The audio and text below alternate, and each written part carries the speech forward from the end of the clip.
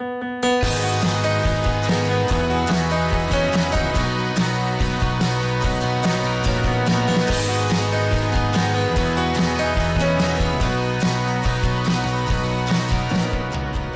reaching the end of August and the MLS playoff race should be ramping up.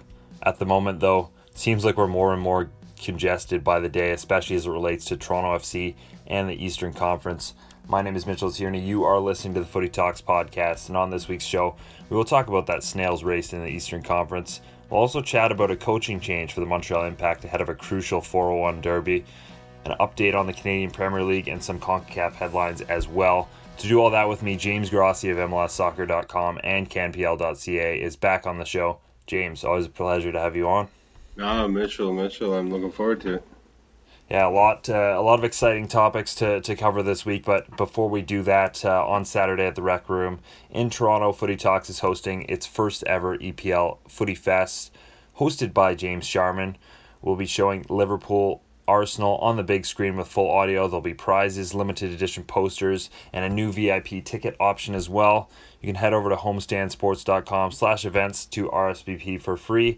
The doors for that event open at 11 a.m. So hope to see some of you there. But let's move on to talking about Toronto FC, and I guess we'll start with kind of the biggest question, I think, or one of the biggest questions that's going on in Toronto FC world right now, and that is, of course, the winger situation. I think there's a lot of fans right now wondering, after so much has been made this entire season of Greg Vanney wanting to play this style with wingers, wanting to have wide attackers, and we've seen a little bit of it utilized throughout this year. But finally, he gets some of these options from management. They get brought in, and we haven't seen them in any significant role during games yet, or at least in the way that I think fans would have expected. So you've been up at training this week, and what did you make of kind of Vanney's response to this, and the plan going forward with Erickson Gallardo and Nicolas Benezet, on top of just the tactical, I guess, shape of the team going forward? Yeah, it was very much the first question that was sort of thrown at Vanney this week as soon as they returned to town, and it was one that he addressed post match as well, talking about why it was that Erickson Gallardo and Nicolas Benezet didn't end up getting on the pitch in Columbus, and Vanney was pretty adamant that was his intention. His intention was to get those guys onto the pitch. You can quibble with whether you think they should be in the starting lineup. Vanney made the call that he wanted to see what Patrick Mullins and Josie Altidore up top would sort of look like, and he was trying to ride the hot hand with Nick De Leon, who looked fantastic against Ottawa midweek in the Cup, and so he decided that he'd keep them on the bench and keep that powder dry and bring them on as the game wore on. And one of the things that's been frustrating, not just for fans, but for Vanney himself over the past few weeks, is that it seems like too often he's forced to burn a sub or two just due to precautions, to actual injuries, or to guys just being absolutely exhausted. And that was the same this weekend. We had Justin Morrow sort of forced off at halftime, requiring Vanney to burn one sub there, and then De Leon, who, as I said, was fantastic midweek, just sort of ran out of gas around the hour mark. And so, you can in one way you can blame those two forced substitutions for why these two new players didn't quite get on the pitch when you're trying to manage a game and you're trying to counterbalance what it is that's working for Columbus, and then you sort of have two of your three moves taken away from you. I think it would be really hard to say that when we get to the game being 1-1 and Columbus is all over Toronto and Toronto's just getting overrun and the back line is stretched and Columbus is having their run of the middle of the park. I think it's hard to argue that using that third sub to bring Drew Moore on and to go to the back three and sort of solidify up the middle of the pitch. Of course, it didn't quite work out the way that everyone would have hoped, given that David Accam was able to give Columbus that go-ahead goal. But I don't think anybody sort of looking at it in a cool, detached manner could say that what that game really needed at that moment was a tricky winger who was going to stretch the ball wide. Toronto were having a really hard time managing possession and stringing passes together. And so if you bring on a new guy that doesn't quite know what's going on with his teammates, is that really going to be what earns you a point on the day? And so that's where I'd sort of start off with the conversation in terms of how things actually played out on Saturday. And in Vanny's explanation of his thought pattern, it was sort of a two-sided sort of a two-sided explanation. The first part of which I touched on there, where it was sort of the situation of the game didn't really call for a wide attacker. But I think the more important point that he sort of stressed was that, maybe a couple of years ago in MLS, it was a game where you could take your best 11 players and a system wasn't necessarily what won or lost you the game. It was more based on talent, and it was all just about throwing guys out there and letting them sort of do what they do. But we've seen a real evolution in this league over the past couple of years in terms of teams having, a defined style and a defined way that they go about things. And for you to break them down, you really have to be on the same page with your teammates. And one of the evolutions of this side that we've seen this year is that they really wanted to get away from the way that they were under Sebastian Giovinco, perhaps, where you sort of relied on, or if not relied, you were at least aware that Giovinco could pull a moment of magic out of the game, and that might be the difference between a draw and a win on a day like that Saturday night in Columbus was. And so in trying to be a lot more intentional about how you go about things, the idea of just throwing a guy on and seeing sort of what he can add becomes a little bit... It's taking a risk in its own way, because if he's not connected to the rest of the team and that becomes a vulnerability at the back, then the game can go in the other direction from what you sort of want. And if I look back at the brief glimpses we've gotten of both Benazet and Gallardo in their couple of outings, Benazet, when he came on against the Red Bulls away there, and even when he played against Ottawa, he looked a little bit like a good footballer that didn't quite know what his teammates were up to. He didn't know where he fit into things. He didn't know where he was supposed to be, where he was supposed to pick up the ball. And then once he got the ball, he didn't know quite what his teammates were going to do.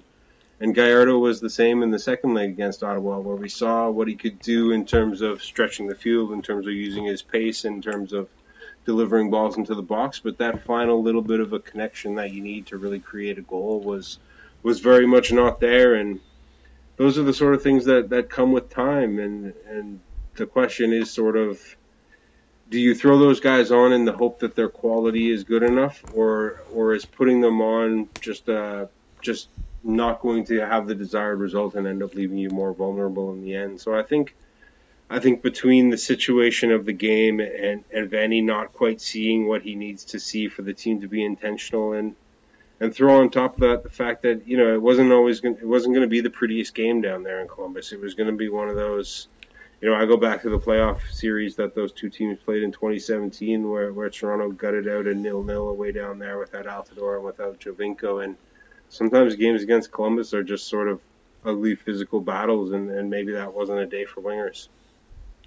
Yeah, it seems like, I guess, a good part of this frustration is kind of the holding pattern Toronto FC seems like they've been in lately. And it seems like that whole section of the Eastern Conference is sort of in a bit of a holding pattern. And in some ways, that's good for Toronto FC, because nobody's been able to, really get that far ahead of them in terms of the playoff bubble race. But at the same time, it just feels like if Toronto FC or any of these clubs are able to string a couple of results together, even, all of a sudden they can move very quickly. I mean, it seems like every Toronto FC game, it's like, well, if they win today, they could be as high as 6th or something like that. So the fact that they haven't been able to do that yet, I mean, especially with, as we mentioned, Benazet, Gallardo, Gonzalez as well, they've certainly made the investment over the summer in terms of looking to be a team that kind of makes that second half push, or I guess we're into the quarters now, fourth quarter push of the MLS season, and makes that late kind of rise up the standings. So what have you made of that, kind of the inability of this team? And it seems like we've been waiting for this team almost to go on a run for 2 years now, and it still hasn't happened.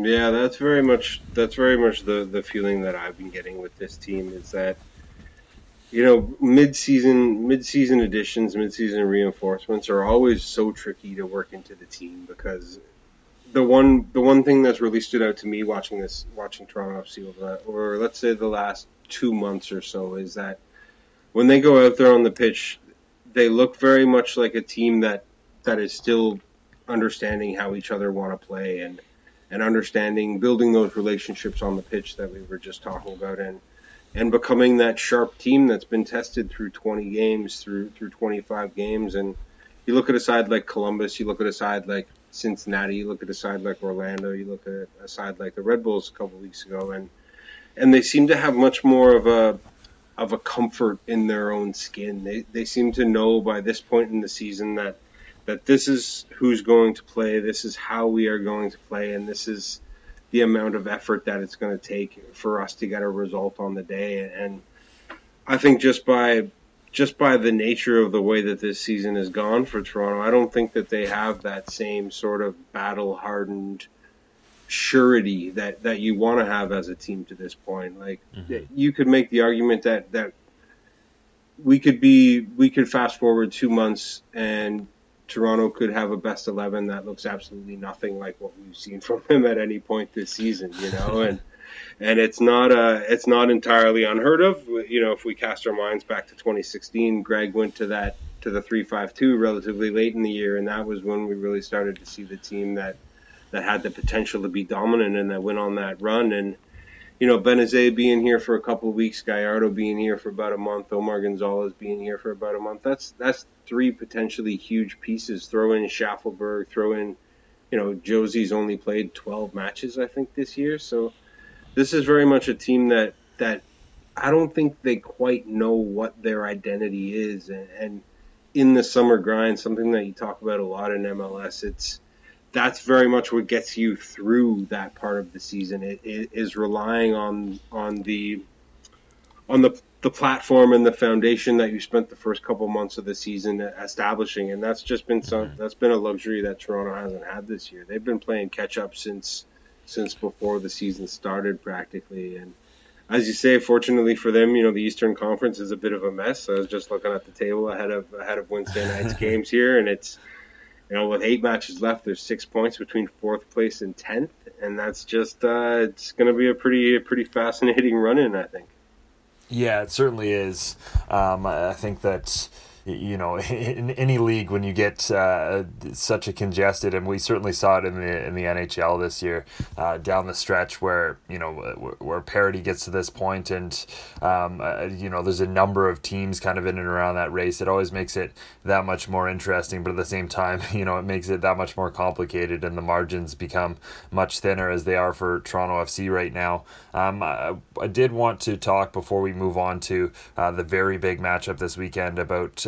I guess one of those players who has been consistently on the field for Toronto FC this year, and that's Alejandro Pozuelo, and kind of surprisingly consistently on the field, I would say. And it seems like in recent games, I know when he first came in, he was almost a bit of an all-action midfielder. I mean, we saw him go back a little bit more, pick up the ball in deeper areas. In recent weeks, it might just be an eye test thing. It might just be, he's in a bit of a slump right now. I think 1 assist in the past 5 games. He's still, is up there or leading Toronto FC in all offensive categories. But it does seem like he's getting a little tired, and we've seen maybe a little bit more emotion with him in regards to his teammates as well. I guess I'm a little surprised that we've seen so much of him this year. I mean, certainly there was a lot made of him coming off of the Belgian league, and in how many minutes he played there. We know there's players, certainly Michael Bradley among them, who just love to keep playing, and that's kind of how they stay injury-free and how they stay in the zone is continuously playing. But it does seem almost like Pozuelo is getting a little burnt out, and now this is the stretch where you really need him to be at his best, and he just maybe hasn't looked that extra degree of sharp right now. Yeah, I think as you said, when he was arriving from Belgium on the tail end of what was already a pretty long season, this was very much a talking point, sort of wondering how much you had to manage his minutes over the course of the year just to make sure he could last all the way. And we still have another 2 or 3 months of this season, so there's still quite a ways to go. I chalk it up. I haven't quite seen signs of fatigue sort of popping up per se. I maybe he's missing a little bit of that explosiveness that we saw in the first couple of outings, especially in his first one. But that's sort of it's kind of natural to be a little bit more amped up for your home debut than perhaps a mid-August trip to Columbus. Nothing against the Crew. I had a wonderful time the last time I was down there. For me, I chalk it up more to two different things that I'm sort of keeping an eye on at the moment, and the first one I think is that Vanny wants to keep Pozuelo closer to the box. He wants to keep him more within a defined, and part of this comes back to the team sort of not quite knowing each other as well as they would like, is that if Pozuelo is allowed to roam all over the field and drop wherever he is, then he's not going to be where you need him to be to really make things happen. And one of the things that's really struck me about the Toronto attack this year is that they can be devastating, but they get in good positions, and the second that they encounter some resistance from the opposition, there's that tendency to cycle back, and you give up the advantage that you had acquired, the territorial advantage, the time advantage, the space advantage, all that sort of stuff. You give that up in order to maintain possession, and Pozuelo, part of what I'm seeing is that when he goes rogue and sort of roams all over the place, then he's not in those positions that you want him to be to really hurt people. And so there's a part of me that wonders if this is an explicit instruction from Vanny to sort of stay up in those regions and not drop back to get on the ball quite as much, and to wait for the ball to come to you and to make things happen when it does. I think we've seen Pozuelo playing as that sort of second forward as opposed to a midfielder a little bit more in recent weeks. And so there's an element of that I think is part of what we're seeing. And then the second part of it is very much that I think him, along with everyone else, is still figuring out exactly how this team is going to work, exactly how that interplay between – we've seen the interplay between Altidore and Pozuelo, and they've earned themselves a nice nickname with the way the two of them can play off each other. But exactly how Jonathan Osorio fits into that, exactly how Nick De Leon fits into that, exactly how – Jacob Schaffelberg and then the two new wingers, how everyone is going to, who plays where and how they interact is all still very much stuff that this team is figuring out. And I always feel like an attacking midfielder is they can only be at their best when the pieces around them are all ticking over and acting the right way. And I think a little bit of what we're seeing with Pozuelo in terms of both his lack of production and the little bit of frustration that's creeping in is a function of this team sort of still figuring out exactly how they're going to go about things. And you combine that with that little bit of hesitancy that we see sometimes when they get into good positions, and that lack of confidence of just play the ball and know that the guy is going to be making that run. It is a lot of what I've seen over the past month or so with this team. Well, I think I've teased it enough at this point. Let's get into Saturday's match, because it, quite frankly, will probably end up being one of the bigger ones of the season. It also kind of sets off the first of a very interesting series between Toronto FC and the Montreal Impact, if you want to include the Voyageurs Cup home and away as well. And it really does seem like every time you look for new news on this game and on these two clubs, there's something new happening. And today a pretty massive development, evidently, with the Montreal Impact deciding to relieve Remy Gard of his duties. They're bringing in their sixth coach in 8 seasons, with Wilmer Cabrera coming in. Himself recently fired by the Houston Dynamo on August 13th. So, a kind of within the league replacement for Remy Gard. But a lot is up in the air for these two sides right now. I mean, we mentioned all of the Toronto FC TAM signings coming in and how they've struggled in recent weeks. It's been a pretty big struggle for the Impact as well. 1-6-1 in their last 8. One of the only good things about this past Saturday for Toronto FC was the constant updates on TSN that Montreal were slowly blowing a 3-0 lead, and what that meant for the playoff race in general. They'll have Nacho Piatti out, but they have a number of new players themselves coming in and trying to integrate. So with obviously a playoff spot on the line and the Voyageurs Cup on the line coming up, this sets up for a pretty tasty few editions of the 401 Derby down the stretch, doesn't it, James? Yeah, I mean, if you go back, 2 weeks ago when we were looking forward to this game, different coaches on the sidelines, different players available to everyone else. I don't think anybody really saw. I guess in the back of our minds we knew that Remy Gard's time in Montreal was a struggle, and it always struck me how inconsistent this team could be. You go from dismantling Philadelphia 5-0 one week, and they're on the top of the East, and then you lose 6-1 or whatever it was to Colorado, who are the bottom of the West a week later, and that's sort of a manic situation is never good for a professional team. It's not really quite the environment, but to decide with 7 or 8 games left in your season that you're not going to give the coach a chance to test out the new players that you brought in and to sort of look to close out that playoff spot and have a shot at a trophy with the Voyageurs Cup final coming up against Toronto FC is just. I was on the subway back down from Downsview Park, where the TFC training ground is today, and I could scarcely believe it when I saw it come through. But there was a part of me that thought it was a bit of a joke because,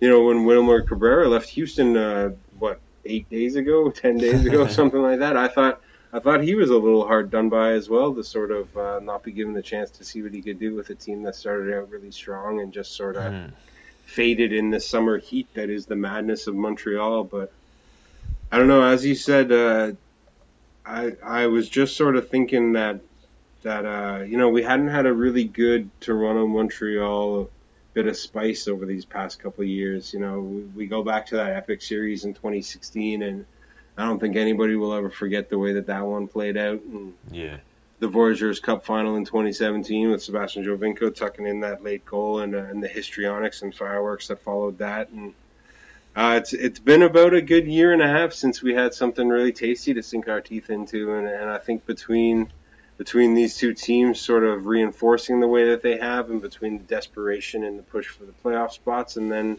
the desire to be the Canadian champions and to represent the country in the Champions League, I think we're in for a pretty good 6 weeks or whatever it is coming up. Yeah, we absolutely are. You mentioned that Canadian Championship and the Canadian Championship final. I did want to kind of transition into talking about the Canadian Premier League as well, and in some ways how that Canadian Championship has affected the Canadian Premier League a little bit in the second half, in terms of we've seen Cavalry for maybe the first time look at least a little bit human as a club. I mean, they still haven't lost in the fall season, but they are the only club in the league to not pick up a win in the last 3 games. They also have the second least goals in the league in this season after leading the league during the spring season. What's kind of interesting, of course, is they've already booked their spot in the final as well. So you'd think this is less important to them, but at the same time they want to make sure they keep up their standards and have plenty of momentum going into the final. But now you look at Forge as well. They've got the CONCACAF League coming up. They're the club that passed Cavalry and are now at the top of the standings, and right now kind of the odds-on favorite to maybe face them in that final as well. So I guess two sides that have these competitions that have kind of in some ways added some intrigue to their season, I guess. Yeah, I mean, I sort of did. I had when this season kicked off, I sort of had no idea what to expect from the Canadian Premier League. We were all excited about it. We were all looking forward to it. And these two teams have really been, they've very much been the class of the league. And I think if you want to examine why that is, I think you don't have to look any further than the fact that both have a depth that few other teams in the league can really sort of rival. And what I mean by that is Tommy Wheeldon in Calgary there has been able to, plug and play players. He's been able to rest guys, and when you slot Jose Escalante in on one flank, or when you bring a Malik Hamilton in, or whether you start up top with Dominique Malonga or Jordan Brown, or whoever they put on the pitch, whoever he puts on that pitch is going to do the job for him. And the flexibility that they've shown tactically, we forget that for the first half of the year they were without Mason Trafford, who was expected to be their defensive leader, and right. for a good portion of the middle of the year, they were without Nick Ledgerwood, who was going to be a key piece in central midfield, and that ability to sort of keep the team ticking over regardless of who was on the pitch is a trait that we've seen from Forge as well, where they have a good spread of talent. And if one center back gets injured, they have somebody else that can step in. If a goalkeeper doesn't do his job, if Cullen Roberts doesn't have the greatest start, then Tristan Henry's right there to step in and take his role. And that's really been what thrust these two to the top of the consideration when it comes to the Canadian Premier League. I think, as you mentioned, the fixture congestion that both have experienced as a result of these extra competitions, whether it's the Canadian Championship or the CONCACAF League, have very much left things pretty wide open. York 9 FC, a team that I follow pretty closely, are sort of finding their way. The last two results haven't been great for Jimmy Brennan's side, and they passed up a chance to really put themselves at a little ahead at the top of the standings. And FC Edmonton, another team that started really slow, but gradually around the shift from spring to fall, really sort of found their identity, and made a couple of tweaks, and now they're right there with it. And I think in recent weeks we've sort of learned that there's not a lot between these teams, and sometimes it's just a matter of not. I think if I look back at the scope of the whole season, the real distinction that can be made between the teams is just how many mistakes you make and how you've dealt with those mistakes. I think part of the reason why Calgary have been as good as they are is because they are the team that makes the fewest mistakes, and they are the team that can most reliably punish another team for a mistake that they make. And I think Forge falls into that. And for the other teams, it's just been a matter of they've been making too many mistakes and haven't been making the other team pay for theirs. And, a couple of weeks ago, Valor was considered hopeless, and now they've got 2 wins in their last 3. They've drawn a bunch of matches. Pacific as well have really turned it around. And, one of the projects I'm working on at the moment is sort of, at the beginning of the year, I went and spoke to a lot of the coaches, to all the coaches actually, and a lot of the players that I expected to be the team leaders, to sort of get a sense of how it was that they were putting this team together and how it was that they wanted to go about their business. And I'm in the process of sort of going back and doing the mid-season check-in and seeing how this first 3-4 months has gone, and how that experience has been, and what's popped up that was unexpected, and what surprised you and what worked well. And I think the real sort of standing point, the thing I'm hearing back from a lot of people is that they're just quietly impressed and surprised by the quality of the whole thing. And it's been pretty fun, but I don't know. So we've seen Cavalry. I think I was crunching some numbers. Very simple counting. That's how I like to keep it after at the end of a long day. And I think Cavalry plays York tonight, and this will be their 12th match since Canada Day. And that's a lot. That's a lot of games. And then they have 2 more before we get into September. And any team that's playing 14 games over a 2-month spell, that's a big ask. When we look at Forge have had the benefit of a few more of their league matches being rescheduled, with the international stuff. And their series against Olympia will be very interesting, as we'll talk about shortly. But they are going to be paying for this in the back half of the season. They're going to have some fixture congestion that is going to be really tough. They're going to have to cram a lot of games into the last couple months, and how they deal with that, how that depth is tested. Can everybody stay fit? They've lost a pair of strikers in recent weeks, and so I wouldn't be crowning just anybody yet. I think it's going to be a pretty dramatic close to that season. Yeah, it certainly will. And you mentioned the pretty impressive quality we've seen within the league in terms of the players and the match quality as well. Well, it's certainly made its way outside of the league as well. We certainly can look at Cavalry and what they were able to do in this Voyageurs Cup run, obviously defeating the Vancouver Whitecaps, and then giving the Montreal Impact a really solid series as well. Now we've seen Forge obviously get through the first round of the CONCACAF League, and now they're on to the round of 16 against Olympia. That going tomorrow. This is going to be definitely an interesting series for them. I mean, a pretty, a reasonably storied club within the CONCACAF fixtures. And a big opportunity for them to prove themselves, and one that it seems like now they've been getting at least some fortuitous bounces going into as well. Yeah, I mean, for a Canadian side to have some luck when it comes to CONCACAF machinations is just madness. First, and part of that luck being they have to play in San Pedro Sula. Well, let's not count any chickens before they hatch when it comes to playing down in Honduras in any way, shape, or form. But yeah, I mean, for Bobby Smirnionis' side, I spoke with him and Anthony Novak earlier this week, and I worked a good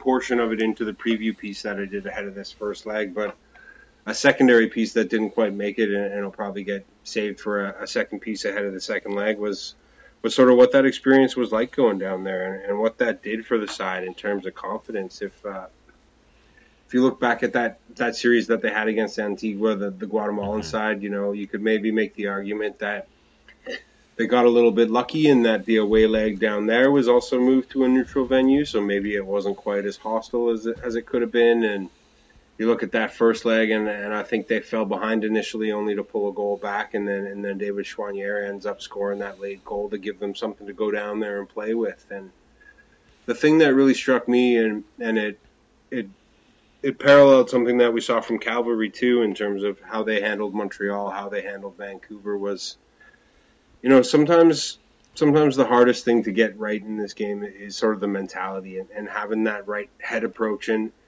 being able to roll with the punches and not sort of crumble and not give up the ghost against a team that you feel like maybe you don't necessarily deserve to be there. Maybe you haven't proved it to anybody. Maybe you're not sure yourself. And the way that both Cavalry and Forge dealt with the adversity of falling behind in Montreal when you're on this big stage, and then going down to Central America, which has been the bane of a lot of Canadian teams over the years, and gutting out a result was just very impressive for me. It spoke to me a lot about the way that these teams have not just hit the ground running, but have really sort of matured and found a belief in themselves that can only bode well going forward. Now, of course, Cavalry weren't able to get through Montreal. I thought if they hadn't given up that scrappy early goal in that second leg, they would have stood a better chance of doing something. I think that was just one of those ones where, it's a bridge too far sort of thing. Sergio Camargo pulling that away goal back really could have given them a chance to make something of that series, but then just the way that they did to Vancouver before, giving up that early sort of goal was really a dagger and shook the confidence, and that was something that they couldn't quite get away from. But I'll be in Hamilton tomorrow, taking in the first leg against Olympia, and apparently Olympia is traveling with a pretty short squad, and due to the events down in Honduras recently, they won't be playing at their home stadium for the second leg. So it's all pretty fascinating stuff. And but if there's one thing that I know from watching this game for a long, long time, it's that you never take anything in CONCACAF too lightly. No, certainly not. We've learned that time and time again, especially when it comes to the Canadian men's national team, who we'll talk about next, and that actually kind of transitions very well into the upcoming series against Cuba, because based on what we've seen in the Gold Cup, based on a number of different factors, you would think that this is this should be a pretty much a walk in the park for Canada. I mean, the one thing going into this series with Cuba that seemed like it was going to be the most difficult factor for Canada was the fact that they were going to have to play in Havana. Well, that's no longer the case. They're now playing the Cayman Islands in terms of the away leg, so much more fortuitous, you would think, for Canada, certainly in terms of not having to go into a difficult away atmosphere, and probably you would think a better venue. It's always hard to tell in CONCACAF, but certainly the neutral venue helps out Canada as well. But at the same time, this is such a critical series because, of course, it was always going to be with the Nations League and trying to stay in that A division. But now with the FIFA points and the World Cup qualification, the way that it is, every goal, every win for Canada matters so much more now over the next year or so. So this is going to be a very fascinating camp for Canada, and John Herdman coming off of course, that a bit of a disappointing Gold Cup as well.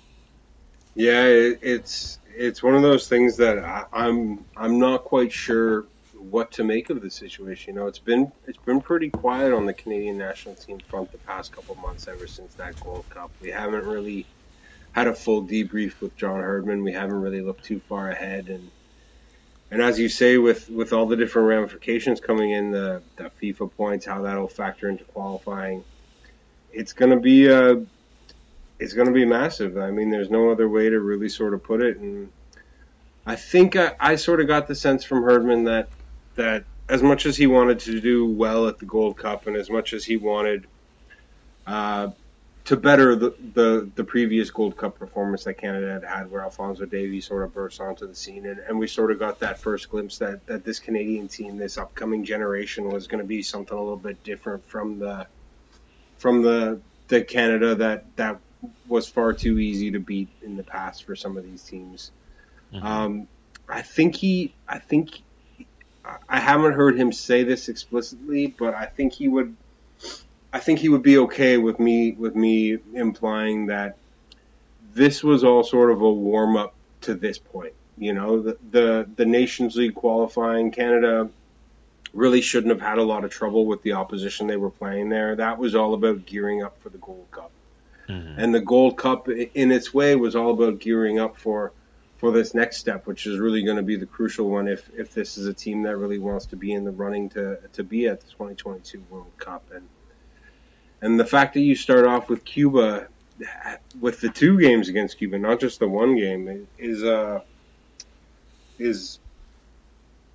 it's leaving me very unsure exactly how he's going to go about this. We saw in the Gold Cup that Herdman wasn't afraid to sort of play some mind games a little bit and rest a team against Mexico in the group stage, just to sort of not allow teams to scout what it would look like, and to have that in his back pocket if when the second leg come around. Now, granted, it didn't quite work, but with a pair of matches against the U.S. coming up, does he really want to show them the full squad, or is it too valuable of an opportunity to get that group together and to get everyone on the same page and get everything sort of ticking over? It's going to be really fascinating to see which way he goes with that, what lessons he's learned, how the team sort of looks to build off what I think everyone would agree was a disappointing ending to their Gold Cup. And as soon as this month's over, we sort of turn our attention fully to that. I know BMO Field's going to be rocking, I presume. We're going to be starting those conversations and seeing what's up. So it should be, between TFC and Montreal, and maybe a little bit less so Vancouver and the Canadian men's national team over the coming months, I think it's going to be a pretty fascinating little while. Never mind the Canadian Premier League and everything that's going on there. So it's not slowing down anytime soon, man. I can tell you that much. Yeah, it's a good point. It's definitely really ramping up right now. And you mentioned that full squad for Canada. I wonder if it will look any different, or how different it'll look based on some of the performances we've seen in recent months from players within the Canadian men's national team player pool, and both positive and negatively. Do you think there'll be many changes from the Gold Cup squad, and who are some of those guys that you'd look at to potentially come in? This is where I go back into that I have no idea quite how he's going to approach this Cuba series in particular. Yeah. Like if you're the John Herdman that brought Noble Okello to the Gold Cup, sort of knowing that you weren't going to be relying on him to do too much, do you want him coming down to Cuba with you? Is that worthwhile, or is this the time when when maybe it's better to have somebody who's maybe a little closer to being a contributor? Is Liam Fraser involved in here? Is is Jay Chapman, just to name some of the TFC guys that missed out on the last one for the very reason that they weren't necessarily going to be there. When I look at the squad coming out of the Gold Cup, I think the big question has to be at the back. It has to be, your two fullbacks. It has to be your center backs, and it has to be your goalkeeper to a lesser degree. Borjan is fantastic, and he's done a lot of great things for Canada. But I think you always have to be looking further down the line at who's coming up and who's going to be next. And a goalkeeper needs a challenge. He's been a little too comfortable in that starting position for the last 4 or 5 years or so. So I think if we're looking at an immediate possibility, I kind of look at Max Crepeau out in Vancouver and look at the way that he's been able to play with Daniil Henry and Derek Cornelius, two guys that were leaned upon at the Gold Cup, but perhaps not as much as we may have thought they would have been, and perhaps didn't perform as well as we would have liked them to be. But if I was looking for one immediate change, I would say that's a possibility. Maybe Borjan's going to be in the middle of his European season. Maybe he doesn't need to fly over here for a pair of matches like that. I kind of look at the fullbacks as well. Marcus Coutinho didn't exactly cover himself in glory with how that tournament played out for him. Yeah. You never want to write off a kid just because he had a bad couple of weeks, but you always have to keep the possibility open that the shirts aren't locked down, and you got to see what else is out there. Yeah, I definitely agree. I think if we want to put some options in that fullback area, guys like Sam Adekubi, who you've certainly seen with the national team before and is playing in Norway right now, is an option. Juan Cordova, who's been playing in Chile, and I know certainly is very interested in getting into the Canadian men's national team conversation, is one as well. And then closer to home, of course, Richie Laryea has had some really good performances for Toronto FC this season at right back. So I wonder if he's certainly a guy that John Herdman's keying in on as well.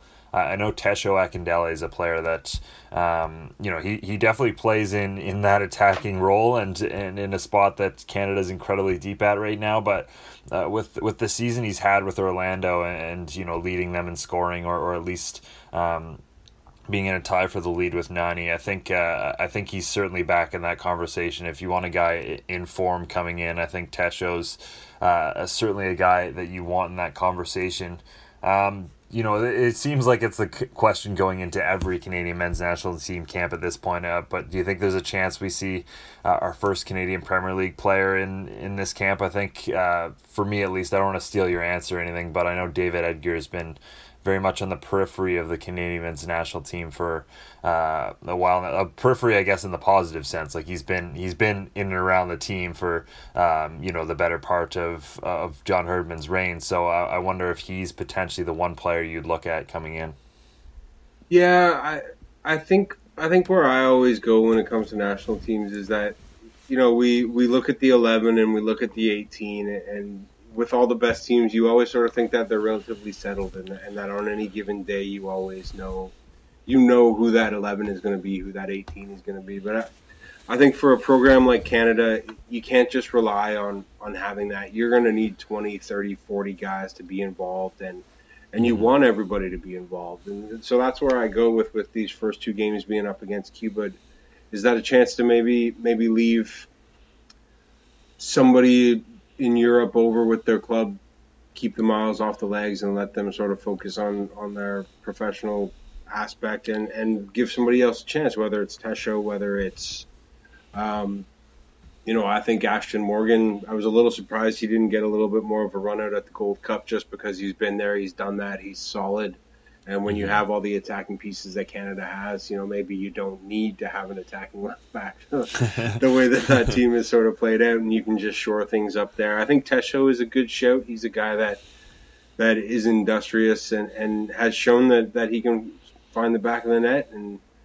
And Canada's not a team that can sort of that can ever not be appreciative of having these guys at their disposal. In terms of the Canadian Premier League players, I think David Edgar is a pretty good shout. I know a lot of people have sort of mentioned Mason Trafford as being another guy that's been in and around the Canadian national team squad.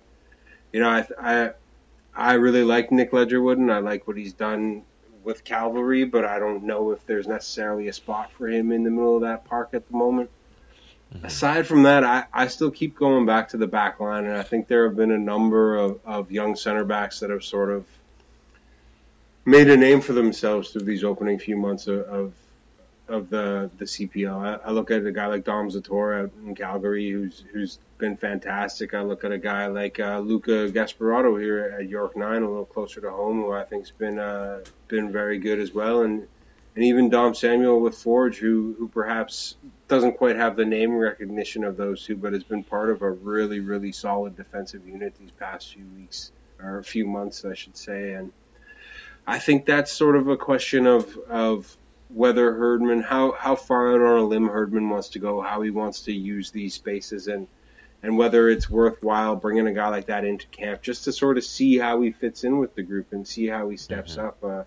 To go back to my earlier point about the quality of the Canadian Premier League sort of surprising is that I always find with players that when you look at a player playing with a player will look as good as who they are playing with, if you know what I mean. There's an element of sort of you play to the level and you can only look as good as that level allows, and it's always fascinated me how sometimes you put a guy out there with a bunch of better players and all of a sudden he looks like an infinitely better player because he's playing with better players. And the question is really, if you insert the guy into that, can he not just rise to that level, but can he maintain that level? And I think that's going to be one of the real big questions coming out of the Canadian Premier League now is now that these guys have got 20, 30 games under their belt, when they're given this opportunity to step up, what is that going to look like? And whether we see one or not in Herdman's squad, I wouldn't be surprised if he's squinting really hard to sort of find a way to get a guy in there just for the good feeling that will create. Not that in and of itself is ever a reason to make a decision, but I'm really looking to the Olympic squad for later this fall in terms of where we're going to start seeing the fruits of what the CPL can do for the Canadian men's national team program. Yeah, you also look at the kind of the opportunity that sometimes getting called up for the national team.